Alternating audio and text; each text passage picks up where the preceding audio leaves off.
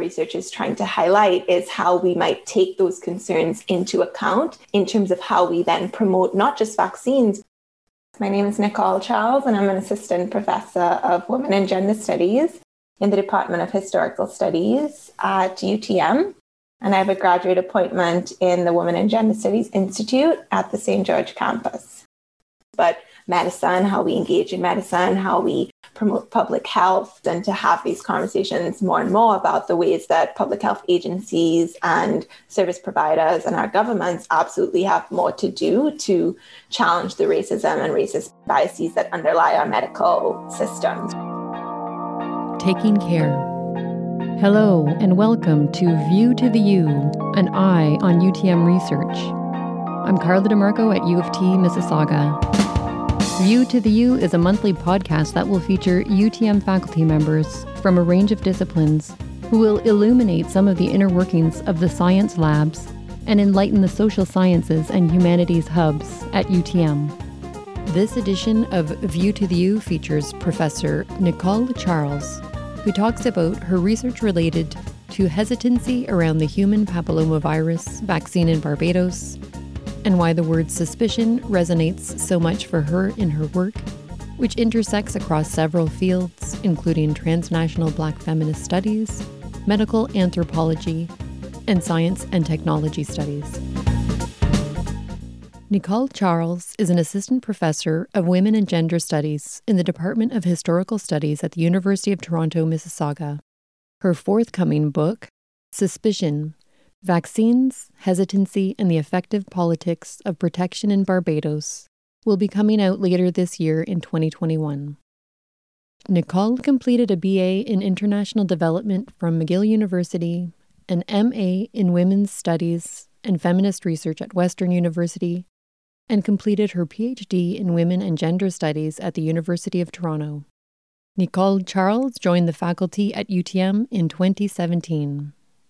I teach and think or research across the fields of transnational and Black feminist studies and science and technology studies. And most broadly, I think about questions and issues of biomedicine, coloniality, technoscience, and care in the Black Atlantic. So my forthcoming book, Suspicion, examines hesitancy toward the human papillomavirus, or the HPV vaccine in Barbados. So in this book, I'm contextualizing Black Barbadians' hesitancy, which is vernacularized as suspicion in Barbados, within a much longer economic, cultural, and sociopolitical history to really explore, what is generative about suspicion. So this is kind of in contrast to how we often approach the topic of hesitancy in terms of what we can do to circumvent it. So I'm really interested in what suspicion can teach us about public health, about care, about the promotion of biotechnologies to Black Caribbean communities, and in asking how might these really location-specific and vaccine-specific learnings not be bound to that place, but, engender a critical dialogue and change within public health throughout, for example, the Black diaspora. In the World Health Organization definition of the term vaccine hesitancy, they note that this is the delay in acceptance or complete refusal of the vaccine, and that we need to diagnose people for the specific determinants of their hesitancy. And so those vary from religious concerns, distrust in medical systems and pharmaceutical companies. And as my research shows, in the context of Barbados and in relation to the HPV vaccine, can also be traced to tropes around hypersexuality and concerns around the ways in which Black women's bodies are being promoted and described as hypersexual, and longer genealogies of medical surveillance and medical racism throughout the world and in the context of the British Caribbean in particular. That is so interesting. And it does also raise the point, I think that you made this before, about how if there's vaccine hesitancy, sometimes, it might be a mistrust or distrust of the institutions or the people offering the vaccines. But I am wondering about the Black and white divide. Like if you are, say, approached by a Black doctor versus a white doctor, and you yourself are Black, there might be a further hesitancy about that? Yeah, so I think, one thing that I always like to emphasize with when I speak about vaccine hesitancy is that it is so vaccine specific and context specific that it's hard to make blanket statements. Certainly, there are ways in which having more Black and Indigenous people of color in the medical field and in communities can work to mitigate some of that hesitancy, again, because there's such an injurious history of medical injustice. And, medicine was really integral to colonialism. And so, absolutely, I think that having more Black doctors, having more racialized doctors can make a change in how Black and Indigenous people of color, so BIPOC communities, really engage with biotechnologies and pharmaceutical technologies. But it's not as easy as saying that absolutely that is going to really take away someone's hesitancy, right? Because there are multiple factors that go into the hesitancy. Yeah, absolutely. And thank you for making that clarification. But so you did mention that you have this book coming out, and I am wondering what led to you getting into this area of research in the first place?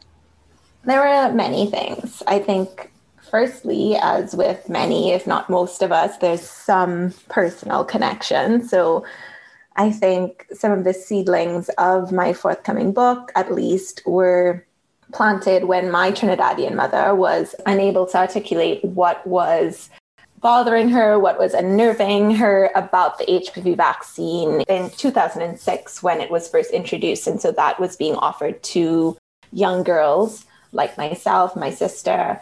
And so that's kind of how this came to be a conversation in my household. And she encouraged me to look closer into this vaccine and to write one of my course research papers on the topic. So I remember I was enrolled in a medical anthropology seminar at the time, and this was during my undergrad, and I ended up writing a final research paper on the HPV vaccine in Canada. And the topic pretty much came to occupy me for the next 15 years, coming full circle to think about race, gender, biotechnologies, and care in the Caribbean, where I am from, where I grew up. And I chose Barbados as a field site for my dissertation, now book, because in 2014, when I was doing this research, it was the most recent Caribbean country to introduce the vaccine through a national program. So it was a topic that was very much at the forefront of the citizens' consciousness. And my approach to this project was very much shaped at the degree I was doing at that time. So that was my PhD in Women and Gender Studies at U of T. And the Women and Gender Studies Institute has a real focus and strength in transnational feminist studies. So that really nurtured my ability to think about the dehumanizing work of slavery and the intersections with slavery, colonialism, and healthcare in the Caribbean. If you could tell me a little bit more about what you think, based on your research and based on what you found in your book, how this vaccine hesitancy might play out in the current COVID-19 situation. I really think it's important to emphasize that we always need to be mindful that vaccine hesitancy is vaccine specific. So it's difficult to make blanket statements that say, the suspicion and the hesitancy that I was examining in Barbados among communities of Black Barbadians in relationship to the HPV vaccine are the same as those that racialized populations in the Peel region of Ontario are experiencing in relation to the COVID-19 vaccine. Certainly, through a transnational feminist methodology, we can ask similar questions, think about similar histories, and think about some of the dynamics that cross borders and time and space. But it is important, I think, in this research to really engage with what people's concerns are, like what is at the basis of their hesitancy, rather than believing that all people are hesitant for the same reasons and that the goal should be simply to overcome that hesitancy rather than to engage with that. And I think really try to create more transparent public health services that are accountable to these communities and that really take up their concerns Yeah, that totally makes sense. I think there are ways, certainly, that we can think methodologically in the same ways. This transnational feminist form of analysis really asks us to think about and center the sedimentation of conquest and colonialism in our understanding of how these different events and processes play out across the Black diaspora. So certainly we can be asking similar questions, but I think that it is not wise to just assume that everything's the same. Yeah. Is there ever a time, though, where you think that vaccine hesitancy is justified? I mean, I think that there's no debate about the scientific efficacy of vaccines. Mm-hmm. And from my research, what I came to learn from Black Barbadians is not that they were against vaccines in general. There was a specific concern around the promotion of this HPV vaccine, the ways in which pharmaceutical companies and white international doctors from the Pan American Health Organization were present in Barbados to promote this vaccine in ways that were so different from the ways MMR vaccines are introduced via local public health polyclinics by local nurses. So there were a lot of questions about those politics, which connect to geopolitics, which connect to neoliberalism and colonialism. And so in terms of there being a reason or a justified reason for suspicion, I think absolutely there are reasons that people of color might understandably be suspicious about forms of intervention that revolve international agencies and that really echo forms of medical intervention in the past. But that's not to say that that has anything to do with the efficacy of a vaccine, right? And so I think what my research is trying to highlight is how we might take those concerns into account in terms of how we then promote not just vaccines, but medicine, how we engage in medicine, how we promote public health, and so forth. Yeah. You know, I've been asking this with a lot of our researchers, and it is sort of a little bit of a grim note, so you can answer it or not answer it, but I'm just wondering if your research has been impacted by the current pandemic situation. I finished the last set of the interviews for the book well before the pandemic hit, and this last year has mainly been spent writing and kind of liaising with the press, so being inside has definitely worked to my advantage in this regard. Yeah. But I think another way of answering this question, though, is to speak a bit about the way that the pandemic and the emergence of COVID-19 vaccines in particular have really brought a lot of interest into this issue of vaccine hesitancy, and specifically as it relates to Black and Indigenous people of color. So we are well aware, of the disproportionate devastation that this pandemic has had on Black and Indigenous people of color, which directly speaks to the endemic racism that persists within the Canadian and most certainly American healthcare system. And so as much as I thought I was done with this topic of vaccine hesitancy and happy to close this chapter of my work with my publication of my book later this year, I've found myself being invited to do more interviews and to have these conversations more and more about the ways that public health agencies and service providers and our governments absolutely have more to do to challenge the racism and racist biases that underlie our medical systems, right? And crucially, to build the trust of those who are most marginalized, which, as I continue to say, includes protecting essential workers, things like banning evictions to stop the spread of COVID, and really engaging with rather than dismissing communities' concerns about the vaccine and seeking to overcome them through accountability. Yeah. And I mentioned to you this season of the podcast, Adventures in Research. And I think, with the mind too, a lot of us are, maybe looking for some inspiration. And so I'm wondering if you have a story to tell, and it can be anything, any interesting anecdote from either your time in grad school or in the field, but something that maybe stayed with you. And so I'm just wondering if you can tell me your story.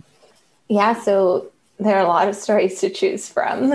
I think one that really frames my book and that I tell within the book as well is around how I came to understand suspicion, which is the title of the book, because I myself was deemed suspicious. So to back up a bit, I, like many PhD students, I think, embarked upon my research year eager to, for that light bulb moment to go off, right? The one that you hear and read about so often when things start making sense, and, that aha moment during an interview or when transcribing data, whatever it is.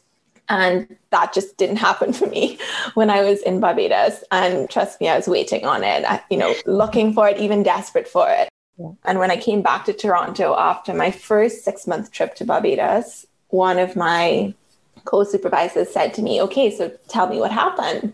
And that felt like a big question because, well, a lot happened, but also nothing big seemed to happen, right? So she said, well, why don't you go home and spend some time just writing about some of the things that have stuck with you, even if, you don't know why they're sticking with you or what they even mean, but let that be the start of understanding.